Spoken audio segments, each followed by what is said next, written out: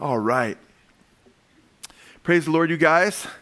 You know what? If I was to have told you 4 or 5 months ago, I said, I have a prediction. And I said, in 4 or 5 months, or 4 or 5 months from now, 4 or 5 months ago, there's going to be people around the world in 180 plus nations who are hunkered down in their homes and wearing masks and dying of pestilences and a specific disease. And Americans you see everywhere will be afraid to come out of their homes and so forth. And everybody will be wearing masks and so forth. And they'll be rioting all over because of, racism. And the major cities around the country will be on fire. And lawlessness will be increasing. And people will just be hurting innocent people in the name of trying to make things right, And I said that was going to happen in 4 or 5 months. Would you believe me? Pretty outrageous, huh? But I can show you in the Word where Jesus said, very clearly, Jesus said in the Olivet Discourse that diseases would continue to increase. Some people predicted that infectious diseases would be gone by now. Jesus said pestilences would increase. And he said that lawlessness would increase. And he said racism would increase. He said nation will rise against nation. That Greek word nation there, when you read in the original Greek, it's ethnos against ethnos. And ethnos is the Greek word from which we get ethnic or ethnicity. Ethnic groups against ethnic groups. And he warned us as believers when this is going on that the love of many would grow cold and that many would fall away from the faith. We need at this time in history to make sure that our love does not grow cold. There will be an apostasy, and we're in it now, where the love of many would grow cold because of the increase of lawlessness, because of ethnos against ethnos, because of pestilences and so forth. And we are in a test. One of the messages I was preparing for this Sunday, and I wasn't sure which one I was going to preach, was how we're being tested. I'm still going to preach that message. But I continue to seek the Lord because I didn't have peace about what was going to be this specific Sunday. And it was just basically so clear to me what it ought to have been. And it's what I'm going to preach on, is the evil of racism. Sister Martina was cutting my hair yesterday, and Lisa and I were over there, and her son Ayers is a police officer, and we were talking about all the stuff that's going down right now, all the violence and everything. And we were talking about how it's so obvious that what that police officer did by putting his knee on that black man's neck was, the guy is asking him, telling him he can't breathe. And there's other people shouting, you're going to kill him, And there's no way, in my mind, that you can ever justify that. That guy had 18 infractions against him, 18 complaints against himself. And Martina had said that her son Ayers, she said that, most police officers don't even have one complaint against them. He had 18, okay? And I'm not getting the whole political thing, but he should have been prosecuted a long time ago. And that there are other police officers standing there watching this happen, letting that happen, I'm sorry. And I'm not speaking against all police officers because guess what? I'm coming against racism in this message. It's also just as foolish to say all police officers are, or all people that are Hispanic are, all people that are white are, all people that are black are. And the irony here, I think it's very ironic, is when people sometimes suffer racism from a certain demographic or a certain people group, then they'll do the same thing themselves and they'll smear everybody with the same brush. Do you guys see the foolishness of that? I always thought racism was the dumbest sin. For years and years, I never, ever got it. And it's dumb because the illustration I like to use is, I went to Royal High. And Royal High was against Simi High and Simi against Royal, school rivalries. But I'd see certain kids get all personal about it, And it's almost like they didn't like people from that school. And I'm like, come on now. If you grew up on the other side of the tracks and you went to that school, you would have the same attitude toward the other school that you are in favor of now. And it was just so foolish to me. It just was so silly. And I wasn't even saved. I didn't even have a regenerate brain yet, but it was pretty obvious, And I always thought when I see people rant and rave against people of other races because of their race, I always thought, do you realize how foolish that is? Because I know if I took your heart and I put you in another color skin, you would hate the skin that you're in now.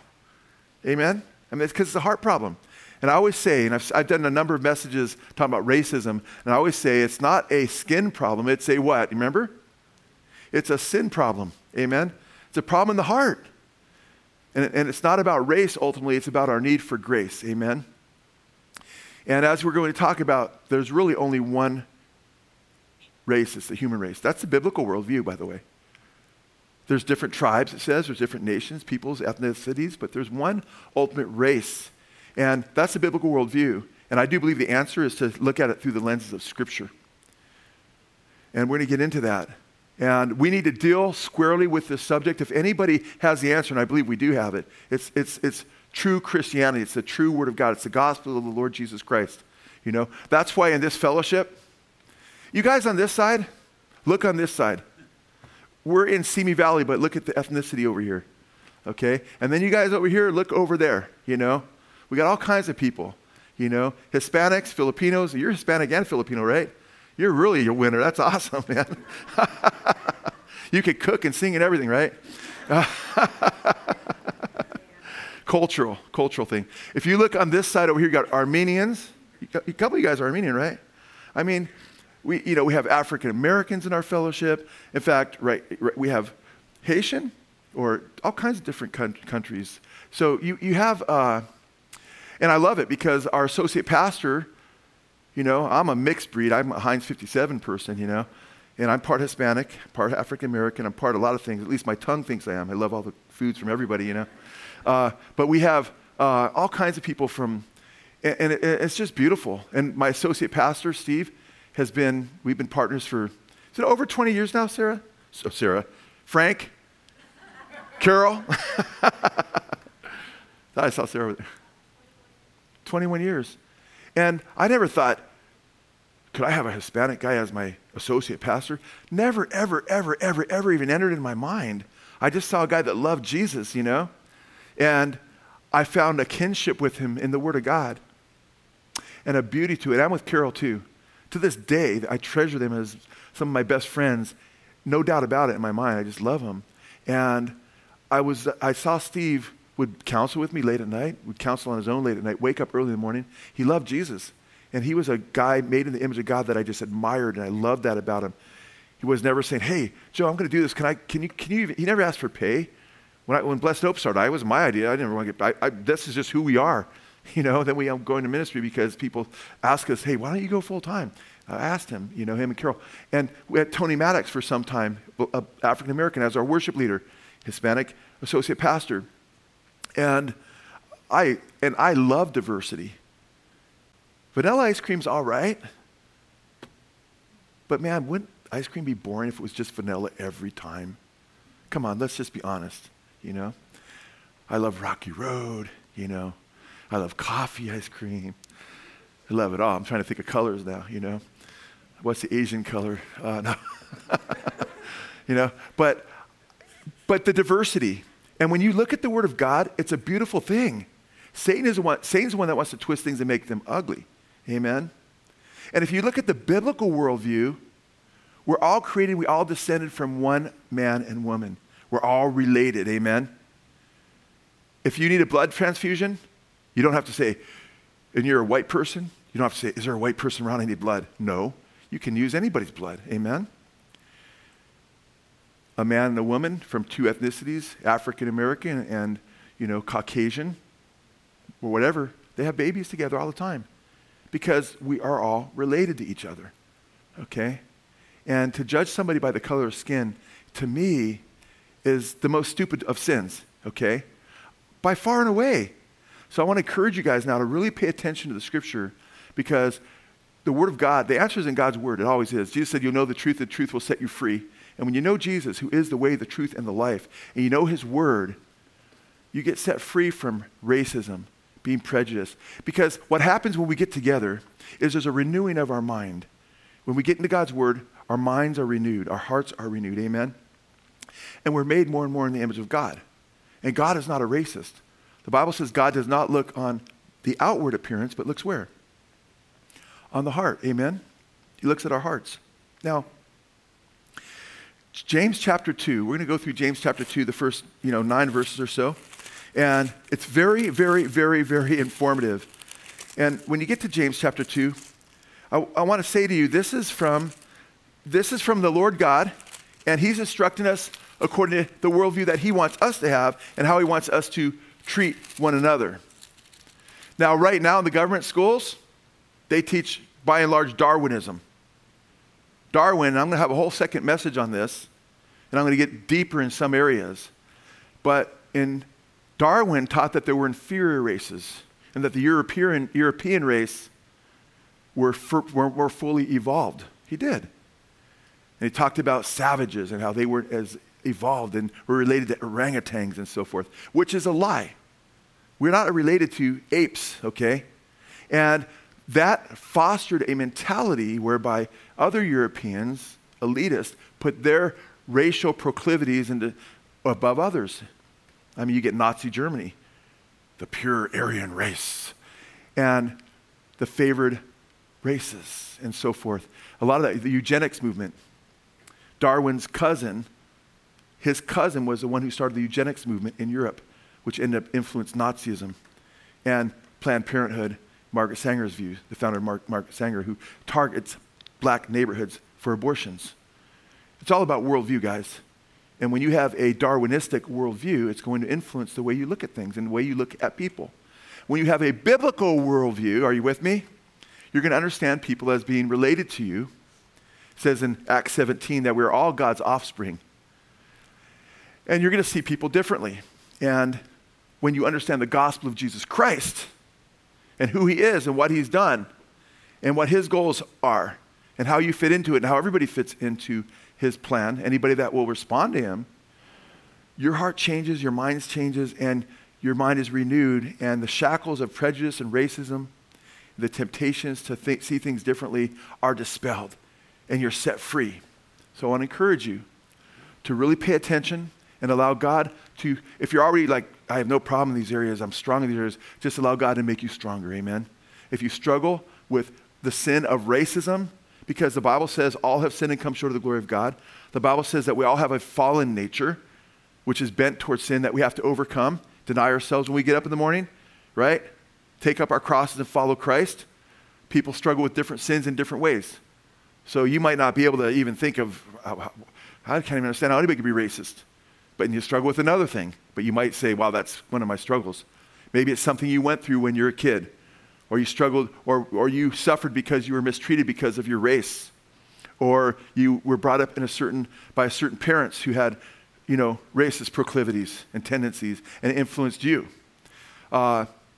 Oftentimes parents that have racial tendencies will cause the kids to go the opposite direction, which is a good thing, and not be that way. But sometimes it can catch on, and they can start repeating their jargon and everything else. So we need to be really, really careful here. And right now, we're living in crazy things are going on around here. And guess who has the answer? We have the answer, guys. God's word, the teachings of the Lord Jesus Christ destroy racism. We have the answer. We're the ones that should be speaking up. Anybody who in the name of Christ that claims to be a Christian, and any church that would teach segregation and that only one particular race should be going to church and we shouldn't mix, that's evil, okay? That's wicked. It's from the pit of hell. It's contrary to the word of God. Do you think in Scripture they were divided among racial lines in their churches? Absolutely not. In fact, guess what? They would have a tendency to divide among racial lines because guess what? There were a lot of racists in the first century. And the Apostle Paul, the Apostle Peter, the Lord Jesus Christ came against racism and and emphasized that we're all brothers and sisters in Christ. Amen? In James chapter 2, verse 1, my brethren, this is written to believers, do not hold your faith in our glorious Lord Jesus Christ with an attitude of personal favoritism. We have this glorious Lord Jesus Christ, amen? Don't besmirch his name and play favorites. Don't show partiality. Don't have respect of persons. In fact, the Greek word right there is very, very, very fascinating. You know what the Greek word is there? That's translated favoritism. It's prosopolempsia. Prosopolempsia. And so if you're reading in Greek, you're going to see, don't have prosopolempsia. What's prosopolempsia? Prosopolempsia is a compound word. It's a very unusual word, very interesting background. It's a compound word, two different words put into one word. And it's interesting. The first part is prosopon. Prosopon. Okay, so prosopon means person. Typically, or sometimes we refer to the mask that was used by the Greek actors who were called hypocrites in the Greek, and they'd put on a mask because they would have, just like today, a lot of your actors are acting, and putting on masks and so forth. I don't get into that. Speak of hypocrisy, But anyway, it's interesting because when you look at this word, it means person, and then the next word is lambano. So it's prosopon and lambano put together. And together you get the word prosopolempsia. And lambano means to take, to seize, to choose, to make a choice. Okay? So the first word speaks of the person or the face of a person, the mask, the face. And then the next word speaks to choose. And it literally means to choose one person or one face above another. To show favoritism based on someone's face, literally. Literally. It came to mean to play favorites, to show favoritism. But originally, when the compound word was put together, it meant to choose one person's face above another. Choose somebody based on how they look. Now, James is going to get into somebody looking rich, judging people based on what they wear and treating them better because they're wearing nicer clothes and jewelry and what have you. But it absolutely equally applies to judging someone based on the color of their skin or whether you think they're good looking or not, and then treating them differently based on how they look. Is that how God works? No. The Bible says that God does not judge by our appearance. He doesn't look at our appearance, but he looks at what? He looks at our hearts, amen? And that's how we have to be. I want to encourage you, if you're younger people, you're taught by social media to judge people based on how they look constantly. And you're put in this little world where they want you to think that you have to look like this to be acceptable. Don't go for it, man. Be who you are in Christ and be free from that. Don't let social media dictate what you're supposed to look like, okay? Let Jesus dictate who you're supposed to be in him, in his image, amen?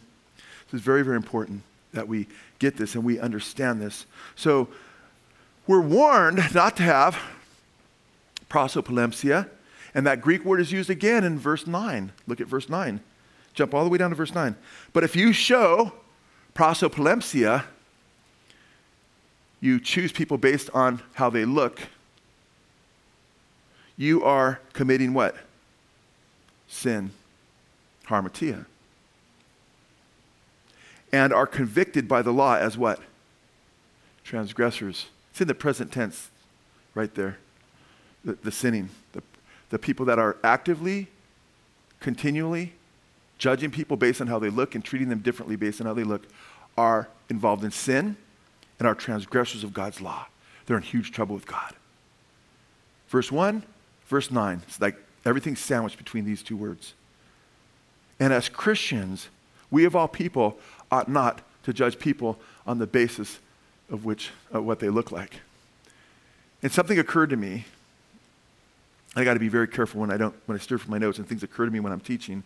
But it occurred to me last service that when you are hanging out with people because you think that they dress better, they look better, or they're prettier or handsomer, I feel sorry for your friends because you're a shallow person and you judge them on skin deepness. Ridiculous. And you're actually an ugly person.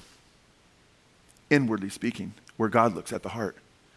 Because God calls this sinful, calls this transgression when you have an ugly heart. And we're all ugly when we get away from God and his will, amen? It's deformed us, amen? And as we come back to Christ through the gospel and we're made in the image of God, amen? So he's addressing brethren here, those who are Christians, to make sure we don't have this inner ugliness, because that's what racism is. It's very, very ugly. It's very, very disgusting. It's inner perversion. And it's not something you want to harbor. It's not something that's commendable. It's not something that God or the angels say, oh, that's great, this guy's a racist. No, it grieves the heart of God. And we have to make sure it's not named among any professing believer. anybody who would claim that they're Christian and also be a racist at the same time is contradicting their very claim to faith. Now, it's interesting because why? Why is God so against racism and judging people in outward appearance? Because it's a lie. It's a distortion of reality. He doesn't want us to distort reality. Now, it's interesting, and he doesn't want us to be guilty of encouraging not only the distortion of reality, but the transgression of God's moral law.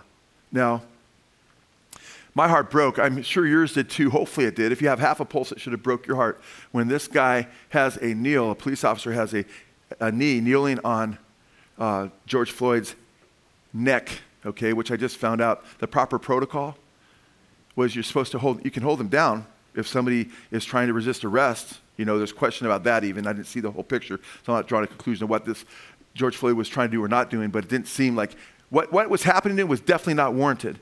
And the knee is to be on the head, not on the neck. But the knee is on the neck. And the guy is pleading, saying, I can't breathe, trying to get a word out, And then there's people saying, you're going to kill him, yelling at the cops. And he keeps his knee on there. This guy had 18 different complaints, I should say, against him. I was getting my hair cut by Martina yesterday, and she was telling me that her son, Eris, is a police officer, and most police officers don't even have one against them. He had 18 against him. What's he doing there still? And then the other police officers weren't telling him, why didn't one of them say, hey, dude, get your knee off his neck, And if it's like, well, cops do that to each other in front of other people, yeah, you have to. A life is at stake here, okay? So if you're going to pick up a narrative where you justify it and say he was just doing his job, don't be so callous. Look at what was going on there. Look at the guy's past. Look at what's going on. And I'm sorry, if you were in a so-called racial group that had been enslaved by a country for generations and mistreated and brought from another nation and other nations and made slaves for years and mistreated for years and segregated and having to sit in the back of the bus and not go into certain restaurants and not drink at certain drinking fountains and so forth. And then you see this going on. Put yourself in the shoes of black people. Amen? It's wicked in their sight, and it ought to be. But you know what I noticed? Sometimes white people, I'm not picking on white people because that would be the same kind of stereotype, right? But a lot of white people tend to, well, look at all the rioting going on. This is so bad, and they'll deflect from what's happening over here. You can't. You have to say, okay, yeah, this is wrong. Hurting innocent people, destroying innocent businesses is wrong, yeah. But that doesn't mean that this is all of a sudden not wrong anymore or something you should ignore. And a lot of the outcome, like it or not, what's happening right now, a lot of it, not all of it, but a lot of it's a result of there not being justice. Let's be honest, okay? I'm not at all, absolutely not condoning any of the violence that's going on. That's wicked. In fact, George Floyd himself warned against violence and people engaging in violence before he died, prior to this even happening. And it's interesting because you can condemn senseless violence that hurts innocent people. There are a lot of black people that lost their businesses. And there's a lot of white people going down there just because they want to show anger for whatever reason, and they want to loot and whatever else. I'm not saying all of them. By the way, there's a lot of people peacefully protesting. Okay, I'm all for that, okay, to say hey, something's got to be done. But we don't condone destroying, killing cops and killing people, because you're doing the same thing that you're decrying. You're painting people with a brush and saying they're all like this. And that's the very thing you don't want them to do to you, amen? And you end up being a racist yourself if you say everybody's like this, that every cop's like this, and every Asian person's like that, or every white person is like this, or every Hispanic person's like that. It's just so messed up. It's so weak. It's so pathetic, actually. It really ticks me off. In fact, it's interesting. George Floyd's girlfriend, Courtney Ross, 3 days into the rioting, she said this would devastate her deceased boyfriend. She was engaged to him. She said it would devastate him. She said that waking up this morning to see Minneapolis on fire would be something that would devastate Floyd. He loved the city. He came here from Houston and stayed here for the people and the opportunities. Floyd was a gentle giant. He was about love and about peace. She told the Star Tribune that she wants protesters to know that I understand their frustration, but added, quote, I want people to protest in a peaceful way. She felt that would have made him happy. And unfortunately, violence was not what he was. He wouldn't condone the violence. Unfortunately, people are doing that. Floyd, he had spoke against violence recently in a video that surfaced, and he stated this, listen, the young man that was killed, he was murdered, okay? And I don't think it was just third-degree murder, personally, okay? You youngsters are just going around, Floyd said, busting guns in crowds. Kids are getting killed. Sound familiar? It's like it's almost prophetic, you know? It's clearly this generation after us, man, that's so lost. And he looks into the camera and he says, come on home. He says, because one day it's going to be you and God. And that's the truth. It's going to be you and God, and you're going up or you're going down. See, guys, the gospel of the Lord Jesus Christ makes it clear to us, not only by way of creation, but the way of redemption, that God doesn't make a distinction in our value between one another based on race, color, gender. In fact, listen to what Paul wrote in Galatians chapter 3, verse 26 and following. For you are all sons of God through faith in Christ Jesus. Are you trusting the Lord? You're a child of God through faith in Christ. Red, brown, yellow, black, or white, they're all what? Precious in his sight. That's not a Bible verse, but that's a Christian children's song that's based on the Bible verses. Amen? For all of you, the scriptures say, were baptized into Christ, have clothed yourselves with Christ. There is neither Jew nor Greek. Wow. And Greek often is symbolic of because it was a Greek culture. The Romans were ruling, but the Grecian culture had so influenced the world, and it was a symbol of the Gentile. And he says there's neither Jew nor Greek. There is neither slave nor free man. And over half the population, many historians believe that there were half the people in the Roman Empire were slaves.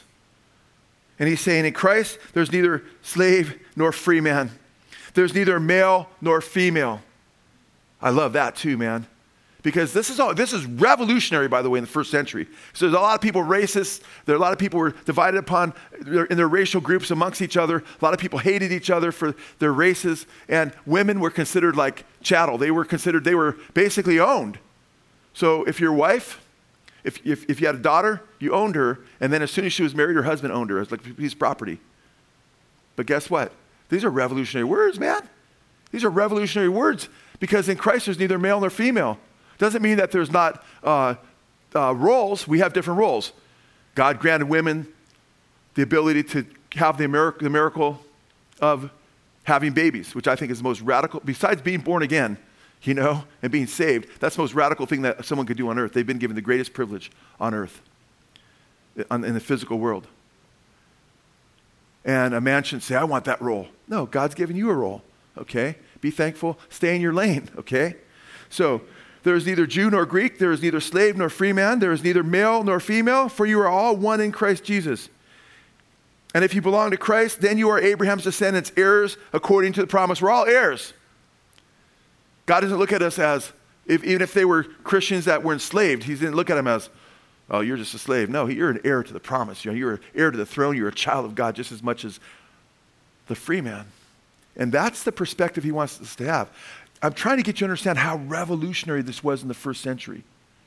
And a lot of us don't understand it, but it was Christianity and the message of the cross and the gospel of Jesus Christ that eventually ended mass slavery around the world. The Atlantic Free Trade Movement, where, countless people, millions were enslaved, sold from Western Africa and other places and enslaved wickedly. It was John Wesley that railed against it. In the 1700s. It was Wilberforce, a professing strong Christian that was the strongest force ending it politically. It was Christian abolitionists that stood against slavery and stood up for the social justice of putting slavery to death that helped end slavery in our country. Okay? It's the reality. And Christians ought to be on the forefront of condemning wicked acts. Yeah, we need to see all the facts before we make judgments. But when something's staring in the face and it's obvious, you don't have to hesitate very long. And we have the answer. And the answer is in the gospel of the Lord Jesus Christ. The Apostle Paul taught that we're all equal at the foot of the cross, And I think this is very, very important that we get this, that we understand this. So when you understand the background, it'll really help you out. It really help you out when it comes to racism, when you understand how the cross made such a difference in the early Christians, because they were the poorer people often. Most of the Christians, by the way, it's believed, were slaves. Most of the Christians were slaves. And it was very easy for them to receive the truth that they were accepted by God and that we are all one in Christ. But you have to understand, to the Jew, it was very, very hard to accept this message probably at first. Why? Why? Think about it. If you're Jewish, you're the chosen people. But it went to their heads that, hey, we're the chosen people, but they lost sight of what they were chosen to do. They weren't chosen to be God's exclusive children. They were chosen to be a light to the Gentiles, so the Gentiles too could be saved. They were a tool in God's hands, amen? But it went to their heads, and they were radically mistreated because they were enslaved by the Egyptians. Can you imagine being enslaved by a people for 400 years? You're going to deal with a little bit of racism. And they hated the Egyptians, many of them. And then after that, guess what? The northern kingdom was destroyed by the Assyrians, who didn't show mercy. Like a battle axe came down on them. Remember the Ninevites? Not too far away, and how they treated people. And then the southern kingdom were enslaved by the Babylonians. And then the Persians ruled over them. Then the Greeks ruled over the Jews. Then the Romans ruled over the Jews when this was written. And in 70 AD, not long after this was written, Rome would destroy the temple with a Syrian conscript under their power.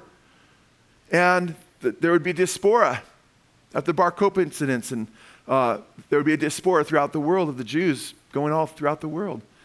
And so, but prior to 70 AD, there was already this hostility toward Gentiles. In fact, when a Jew looked at a Gentile, he would think sometimes they were just created for the fires of hell. And in fact, Jews wouldn't even look at Gentiles. Many of them would not even look at a Gentile because they're dirt. They're inferior. They're not chosen, which wasn't scriptural. Okay? Because they could be chosen too. Whosoever will could come to the Lord, and they were to be a light to the Gentiles. So I'm trying to get you to understand there was a lot of deep animosity between the people in the first century, deeper than the animosity, far deeper than much of the animosity that is in our country, because there were fresh wounds that a lot of them had. And they were able to overcome them through the teaching of God's word and through the gospel of Jesus Christ. My point is that how to heal this situation is the gospel of the Lord Jesus Christ. It's when the gospel and where Christ comes in your heart. I mean, there are millions and millions and millions of people who had racist tendencies, had all kinds of different sins, and when they came to Christ, their hearts changed, man. And they're not racist anymore. Well, I know a guy that says he's a Christian, and he's a racist. If he's really a racist, he's not a Christian. And if he's really a Christian, he's not a racist. If he's a racist, he's not a Christian. It's like saying, I know a Christian and he's a murderer. No, it doesn't exist. The Bible says there's no murderer that has eternal life in him. That's a contradiction. Well, sometimes he struggles with bad thoughts of, every Christian could struggle. But if he's a walking racist and he's adopted that way of life, he's not following Christ. Amen? The Lord changes our hearts. It's the gospel, man. It's the power of God to salvation, So it's interesting, when you look at this, you have to understand, when they're reading this, right? James is a Jew. He's letting them know there's no difference between the Jews and the Greeks in Christ. And then he goes on, but go to James chapter 3 and look at verse 8. But no one can tame the tongue. It is a restless evil and full of deadly poison. With it we bless our Lord and our Father, he says, and with it we curse men who have been made in the image or the likeness, NASB, the likeness of God. Now keep in mind what he's just been talking about. Not to have favoritism, not to judge people based on how they look. And then he says not to curse people, and that the people that you're cursing are made in God's image. They're made in his likeness. In other words, he wants us to have a Christian, biblical, theistic worldview, whereby we understand that people are made in the image of God. We're all created by God, amen? And when you start to view people that way, it changes the way you look at people. Because guess what? You are God's poema. Red, brown, yellow, black, or white. You are precious in his sight. He made you in his image. And if I look at you with disdain because of the image that you bear, then there's a problem with me, the way I'm looking at what God's made, and that shows you that there's a real problem with me. Or if you're looking at somebody in the image that they're made, and you're looking at them with disdain, you got a real problem. And he says, who have been made in the likeness of God, from the same mouth come both blessing and cursing, my brethren. These things ought not to be this way. This is not the way it ought to be. It's inconsistent with being a Christian. We're all made in the image of God. This is very, very important. In Genesis chapter 1, verse 27, where the whole story starts, where we understand what's going on, why God created us. We read that God, quote, created man in his own image. In the image of God, he created him, male and female, he created them. I am so glad he didn't stop at him right there. And it says, male and female, he created. He says, male and female, he created them. Because he's making it really clear, because some dude would come around and say, yeah, just us men are made in God's image. Ooh, no. The Holy Spirit said, shh, male and female made in them. We're all made male and female in the image of God. Amen. We're equal to one another. Amen. Women have certain giftings that men don't have. Men have giftings they don't have, and they complement one another. Amen. It's a beautiful, beautiful, beautiful truth. Dear sister, you are made in the image of God. God took you and made you in his image and loves you so dearly, and you reflect the one true God in special ways, and you are very special in his sight. And Jesus said the people sell the sparrows for pennies, right? And the Father cares about the sparrows when they fall to the ground. He says, but you're worth more than many sparrows. You're more valuable than many sparrows to God, okay? You are so valued and so loved by God, men and women, male and female, young people. The scriptures say in Acts chapter 17, verse 26, and he made from one man, that's Adam, right? Adam's name means man. He made from one man every nation of mankind to live on all the face of the earth, having determined their appointed times and their boundaries and their habitation. So from one man, every nation, Ethiopians, okay, the Sudanese, okay, the South Africans, all those in the North African continent, all those nations, the Chinese, the Japanese, the Koreans, the Haitians, the Brazilians, those in the United States, those in Canada, those in Russia, those in Germany, those in Britain, those in France, those in Italy, those in Israel, all these different nations, we all came from one man. We all came from one man. And after that, you go to Genesis chapter 9, and you have a granddaddy. Do you know what his name is in Genesis chapter 9? You can go all the way back to Adam, but even after Adam, we all go back to one man. After Adam, so many generations, you all come from Adam, or you all come from Noah as well. He's your great-great-great-great-great-great-granddad. When people say, you know what? I'm related to Huckleberry Finn. He didn't exist, but somebody might say that, right? People say they're related to certain people. They say, I'm related to Noah. You are? I can prove it. You can. So are you. We're all related. Amen? We're all God's offspring. Jesus taught us, whatever you wish that others would do to you, do also to them, for this is the law and the prophets. God wants us. Jesus is God in the flesh. He wants to do good to everyone. And it's interesting because when God gave even the Old Testament law, I want you to really capture this in your mind. Because the Jews came to understand that their neighbors, when they're called to love their neighbors, because that was taught in the Old Testament, many of them thought it just meant love your fellow Jew. Because many of the Jewish leaders would pray a prayer, God, I thank you for not making me a dog, a woman, or a Gentile. They didn't get that from God. That's ridiculous. And it's interesting because they thought their neighbor was other Jews. Listen to what Leviticus in the Old Testament says who your neighbor is. God told his people, listen, quote, you shall treat the stranger who sojourns with you, the stranger, the guy that's from outside the country, who sojourns with you, as the native among you. Meaning you're supposed to treat the person who sojourns among you as the native among you. Brothers and sisters, by the way, you need to apply that. Unless you are a Native American and Indian, you were once a sojourner here. And you know what he says here? And I'm applying it to us, but he's talking to Israel, right? He says, you shall treat the stranger who sojourns with you as the native among you, and you shall love him as yourself, for you were strangers in the land of Egypt. So he's telling them, who's your neighbor? You're supposed to use it. He's telling them to love them as themselves. Not just other Jews, what? People from any other country that comes through here, you're supposed to treat them like you treat the natives in the land. How many do you treat Hispanic people that come over the border the way you treat other people that were born here? Oh, but what if they're here illegally? Oh, I don't read in this text, Leviticus 19:34, unless they're there illegally. I don't read that. Just love people. Amen? And I look at it, when people come over the border, hey, you're making my job easier. Because guess what? I go over the border, we go over the border to try to reach people for Christ. If you come to me, save me a trip and tell you about Jesus. Amen? You know? I'm not saying we shouldn't have laws, because if you don't have borders, it is true, you don't have nations. But I'm just saying, as Christians, we just look at what's before us and love people. Amen? And we need to do good. So we're supposed to love on people, and we're supposed to treat them. And I want you to keep in mind that the Jews' neighbors were not, I'm saying this for a reason, because it's going to come up later, and then it's going to make sense why I emphasize this point, because people miss it. We are all about, and I love the fact that there's racial diversity in our fellowship. And I always joke about, I praise God for what happened at the Tower of Babel, the judgment, when God spread out the nations, because when there's all these different nations, now there's all this wonderful ethnic food. I love it, okay? And I'm 100%, I'm so happy about the outcome of that, amen?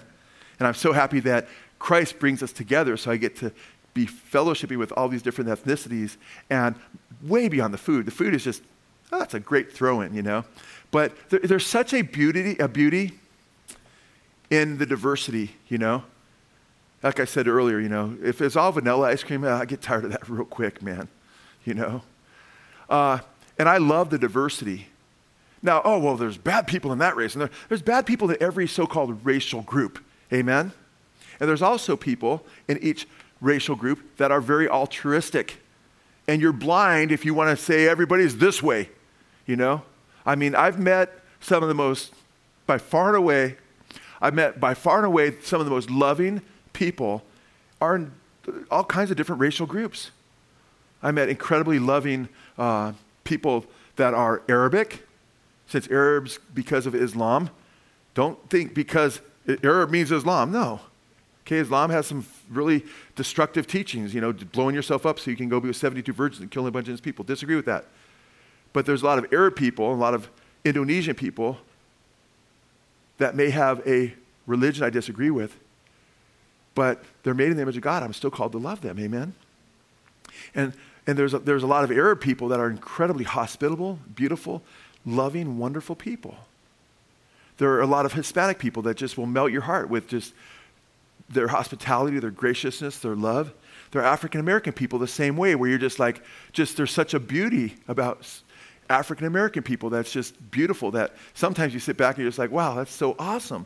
About every ethnic group, I can go through the room right now and just pick an ethnicity, and you can see beauty of it. It says in the book of Revelation that the different nations will bring their glory into the New Jerusalem. I love that. I'm like, what does that look like? That means each nation has its own glory, its own specialness that they're going to bring in.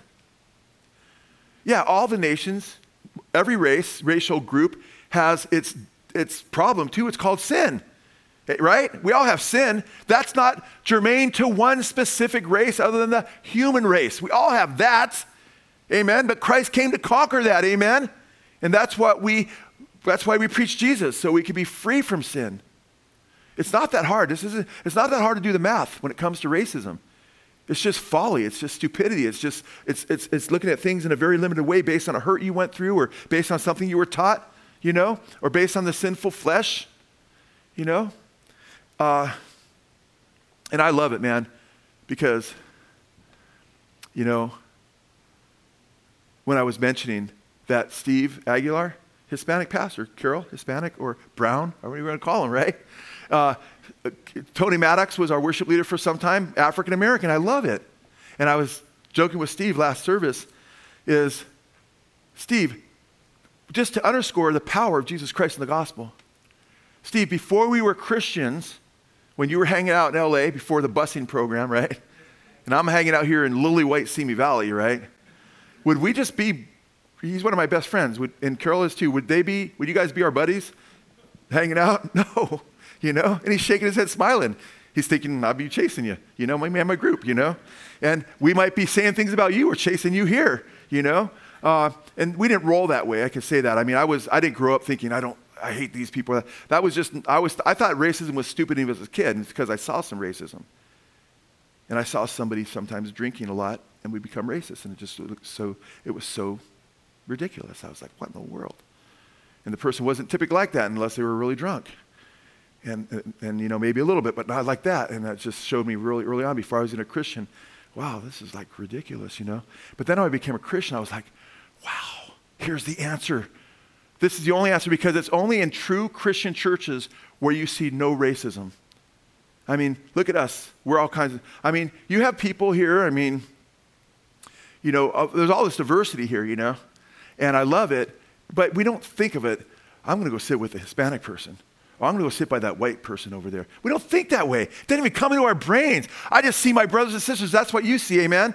We just love each other, and that's the way it ought to be, because true Christianity is colorblind, because God does not look on the appearance. He looks at the heart, amen? And we're told, don't show favoritism. Don't judge people by their face. That's what the literal Greek word means, James 2:9. And then verse 9, if you do this, you are convicted of sin and you are a transgressor of God's law. That's serious stuff. Amen? So from the Christian standpoint, we know that we're created in God's image. Amen? We know what the gospel is about, and we know that God wants to change our hearts, and we know that we need to become more like the Lord. And he's not a racist. In fact, he made everybody in his image. Look at verses 2 and 3 of chapter 2 now. For if a man comes in your assembly with a gold ring and dressed in fine clothes, and there also comes in a poor man in dirty clothes, and you pay special attention to the one wearing the fine clothes and say, you sit here in a good place. And you say to the poor man, you stand over there or sit down at my footstool. I mean, he's saying, well, look what he says in verse 4. Have you not made distinctions between yourselves, among yourselves, and become judges with evil motives? In other words, if you're treating a person that has riches, man, this guy dresses really nice, and look what he drives, and you want to befriend him, it shows you that you're not even really loving that person either, by the way. Do you know that? It shows you that you're trying to get something from that person. Or you're trying to raise your own status because you're with a certain person, or whatever the motive may be, but you have evil motives. He's saying, that means, brothers and sisters, if a poor person walks in, let's say somebody walks in the street, and they come in and they visit, and they're inquiring, they want to see what's going on here, or maybe they have some kind of need, right? And you just like, wonder what that guy did to get in that kind of trouble, or he's in that situation. Don't do that. As Christians, we're supposed to show the love of God to people, amen? Right away, you should say, Lord, help me be a blessing to that person. That's what you should do. You see something like that, you say, Lord, help me to encourage that person, show that person love. In fact, you might want to make a beeline to that person before the person that looks really, really good. You know why? Because that person probably needs some help, more than the other person maybe, amen? I'm just saying, if you're going to go one way or the other, don't show preference based on looks, but when you see a need, be there to help it. That's what I'm pointing out. And we as Christians need to make sure we go the extra mile, and we don't judge people based on their faces, okay? In fact, I think it's interesting because Jesus, you think Jesus was lily white? No. He was Middle Eastern. He was Jewish. Well, I know a lot of Jewish people, they're very light. European Jews are, okay, that have mixed European blood.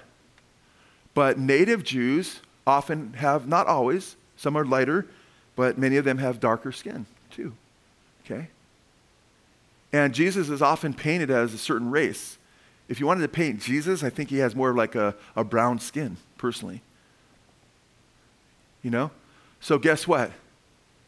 If you have a fellowship based on race and color, and you're a white community, Jesus would not be allowed in the door in the first century. Probably. Kind of think about that for a second. See how stupid that is? It's actually so shallow. So it's interesting. We want to eschew racism because God does, and because that's not who we are, and that's not who we're created to be. In fact, Peter in Acts 10:34, listen to what he says. God shows no partiality. Look what Paul says in Romans 2:11. He says, there is no favoritism with God. Aren't you glad God doesn't just save people with green eyes? Or people with brown eyes? Or people with blue eyes? Thank God he's not like that, amen? He loves all sinners. In fact, I want to give you a set of propositions that should inform your worldview. What's your worldview? Your worldview is how you view reality, how you view the world, and how you view ultimate reality, not just the world that you see before you, but spiritual reality and depending on how deep your worldview goes. And if your worldview is informed by the Word of God, you cannot possibly be a racist unless you reject the Word of God. And some of the verses I'm going to read to you, you're going to say, wow, I've heard him quote that a lot. That's because I love these verses. I love these verses. You hear me quote them all the time because they show God's love for all people. And that's one of the things I love about God, is that he cares about all of us, amen? You don't have to wonder if he loves you. You don't have to wonder if he's left you out, if he doesn't care about you. Jesus says, whoever comes to me, I won't cast away, amen? He loves each and every one of us, guys. What a beautiful God we have. Aren't you glad he's not a racist and doesn't just love one group? What an awesome God we have. And you should get excited about that. And you should be able to rest and rejoice in that, because a lot of people, they have tribal gods where God just likes their tribe, just loves their tribe. And we have a God that says, for whosoever will. Amen? In fact, listen to these propositions. First, this is just propositional truth. This is the reality. This is the reality. God loves all sinners. His grace is universal. Now I'll give scriptures to back that up. John 3:16. Jesus said it. For God so loved the world that he gave his only begotten son, that whosoever, right, believes in him shall not perish but have everlasting life. Romans 5:8. God shows his love for us, that while we were still sinners, Christ died for us. Speaking of humanity. God's will, next proposition, God's will is for all races to be saved. People from every race. And I use that term races because it's a colloquial language, it's a common language, but ultimately, biblically speaking, there's what? One race. We all come from Adam, the human race. There's different tribes, different peoples, different people groups, but there's ultimately one race. But God's will is for people of all people groups to be saved. What does it say in 1 Timothy 2:4? God wills that all would be saved and come to the knowledge of the truth. 2 Peter 3:9 says God is not willing that any would perish, but that all would come to what? Repentance. Right? Amen. The next proposition, Christ paid for the sins of all people. Red, brown, yellow, black, or white. The Bible says in 1 John 2:2 that Christ is the propitiation, or the payment, not only for our sins, believers, but for the sins of the whole world. All the believers throughout the whole world. Amen? I love what Peter said in Acts 15:9. He says that to his fellow Jewish believers, that God, quote, made no distinction between the Gentile Christians and us, having cleansed their hearts by faith. I love that. Because remember, Peter didn't want to go share the gospel to the Gentiles.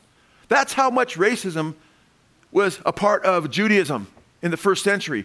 He didn't want to share the gospel. Even when Jesus said, go into all the world and preach the gospel to all nations, ethnos again, by the way, right there, every ethnic group.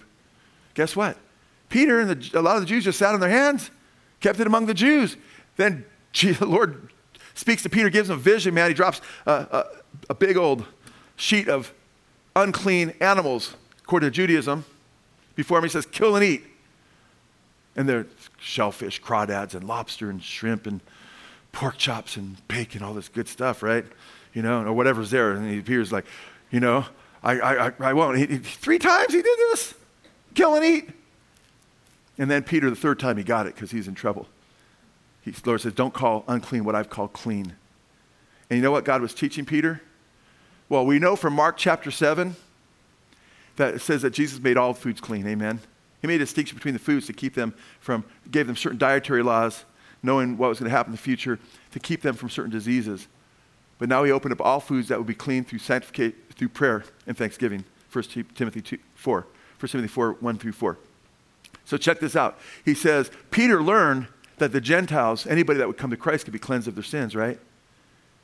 And then Peter has this revolutionary understanding, and that's when Peter said that God showed him that there's no partiality with him. Very, very important. The next proposition, the Apostle Paul declared that the gospel is for all. I love Romans 1:16. My wife used to wear a shirt, with that scripture blazoned on her. Actually, it was like a little sport jacket for years, And it's, that I'm not ashamed of the gospel of Jesus Christ, for it's the power of God to salvation to everyone who believes, to the Jew first and also the Greek. And Jew first meant because the gospel came to the Jews first because God wanted to use them to be light to the Gentiles. So the gospel is for everyone. Also, we read in Romans 10:12, Paul says later in that same book, he says, there is no distinction between Jew and Greek, for the same Lord is Lord of all, bestowing his riches on all who call on him. I love that. He breaks the barriers. The gospel breaks the barriers between the races. This is the most powerful weapon against racism in the world because guess what? The creator of the universe, it's his gospel. You'd expect that. And that's why millions of people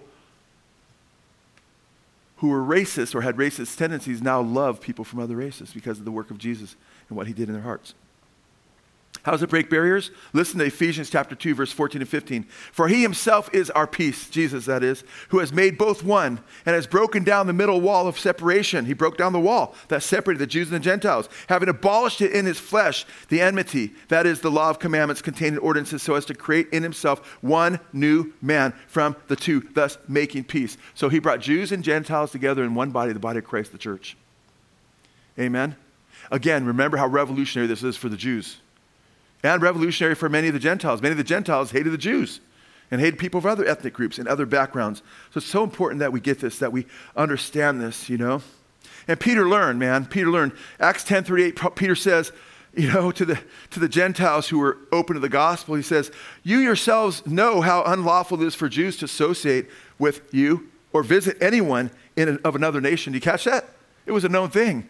You Gentiles, you know how unlawful it is for Jews. You know, he says it, to associate with or visit anyone of another nation. Remember Peter when he fell back into his old Judaism and he was eating with the Gentiles and some Jews came along that were of the circumcision and really strict and he stepped away, act like I'm not with them. And Paul said, I confronted Peter to his face and told him, you're being a hypocrite, Peter. And Peter's saying, hey, you know what? He says, you know how we couldn't associate with Gentiles or we didn't associate with Gentiles and visit anybody with another nation? He says, but God, there's another but God. But God has shown me that I should not call any person common or unclean. Wow. Different worldview. God changed his perspective. And when your perspective changes, your application, the way your life changes. Wrong doctrine leads to wrong living. Right doctrine leads to what? Right living. How do you apply this? You understand, I'm created in God's image. It's for whosoever will. The gospel is for everyone. I need to love and embrace everybody and just show them the love of Christ and treat them as those who are the very image bearers of God. Creating as much in God's image as I am. Amen? Are you with me today? I love 1 Corinthians chapter 12, verse 13. In one spirit we were all baptized into one body. Jews or Greeks, slaves or free, and all were made to drink of the same Spirit. Next proposition. Jesus commanded us, and I mentioned this one already. I jumped ahead into it, but to make disciples of all ethnic groups. So I'll skip to the next one. I love this one. It's one of my favorite ones. Every color will be in heaven. People from every racial, so-called background will be in heaven together. It says all the different nations will bring their glory into the kingdom. Now listen to this, guys. Listen to what it says. Revelation 7:9, the book of the end, the Omega book, right? Listen to what it says. John says, after this I looked and behold a great multitude that no one could number. Such a vast amount of people, we couldn't even count them. From every nation, name a nation, they're from there too. From all tribes, any tribe, all tribes, and peoples and languages, every language, standing before the throne and before the Lamb. Standing before where? The throne. Standing before the Lord's throne and the Lamb, clothed in white robes with palm branches in their hands. Wow.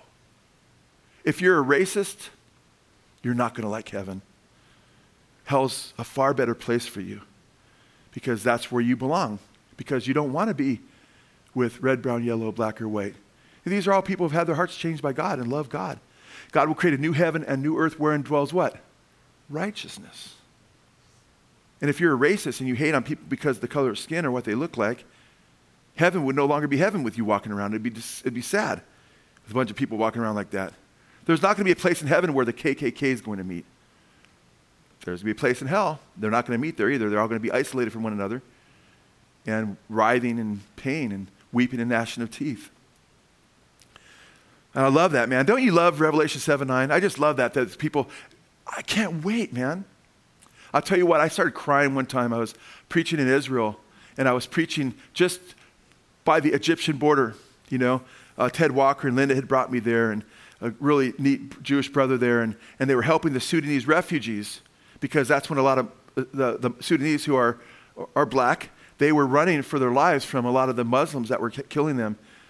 Millions of Christians got killed in Sudan at the hands of Muslims. We just watched a movie a few days ago. What was it called? It's called The Good Lie. I think Witherspoon or whoever that was in that. And it was about Christians running for their lives. Anybody see that movie? It's kind of interesting. It came out a couple years ago.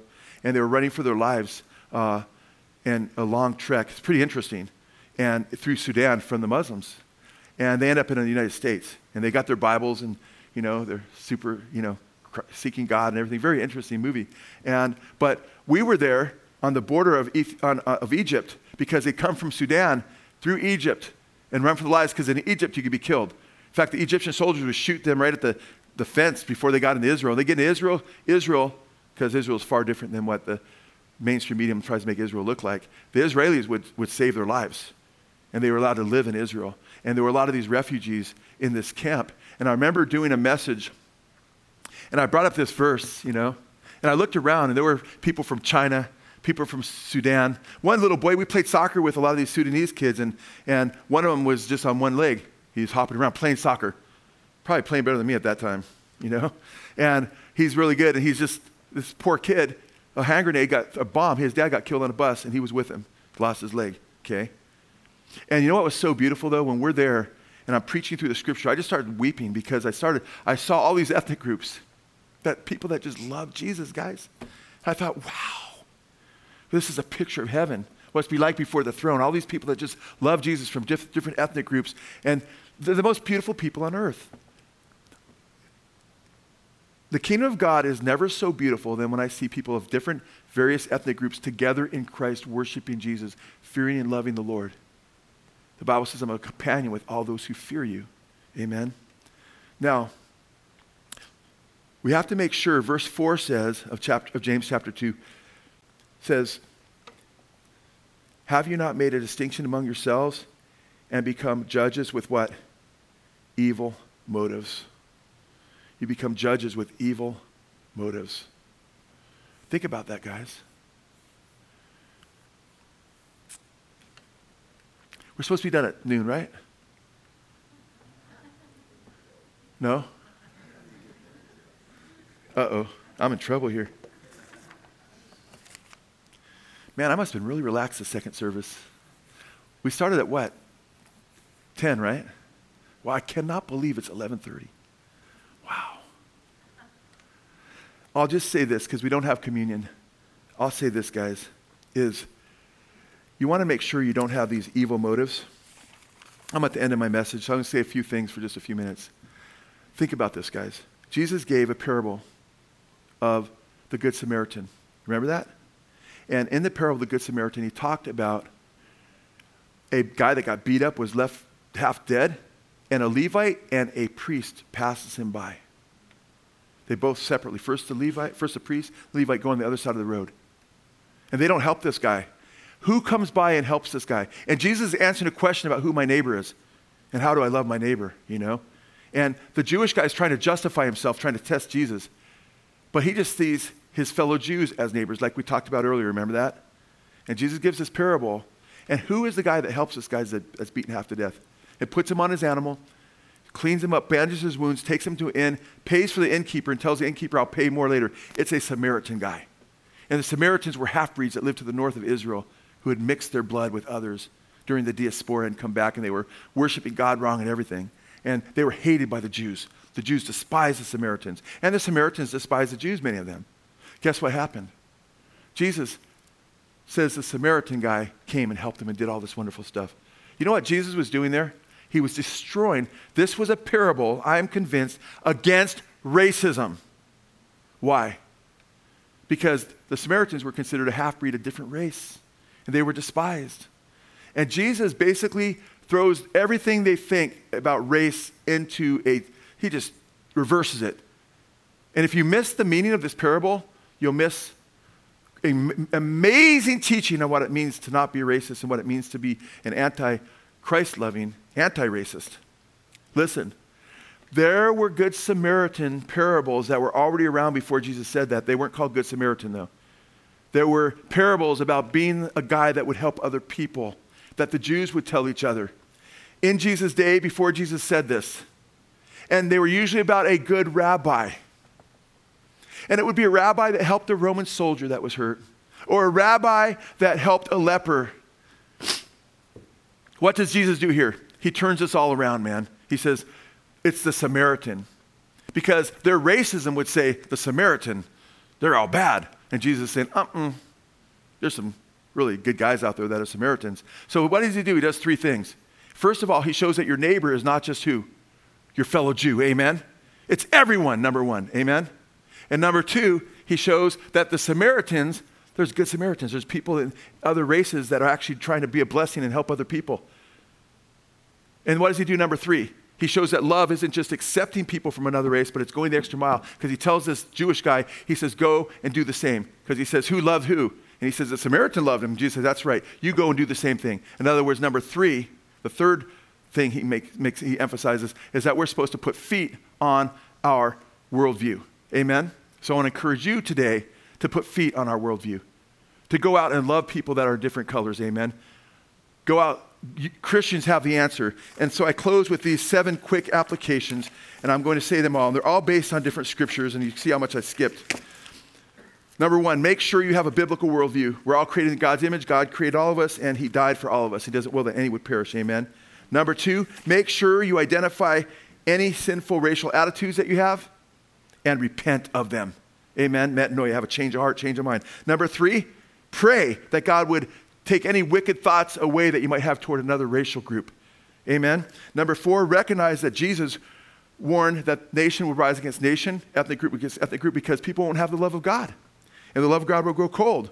And number 5, make sure your love light doesn't grow cold, that it doesn't grow dim. Make sure you stay in love with the Lord, that you stay close to the Lord, that you're not hardened by the deceitfulness of sin and falling away from the living God. Amen? Number 6, purposely go out of your way and out of your comfort zone to fellowship with godly believers of different stripes. Amen?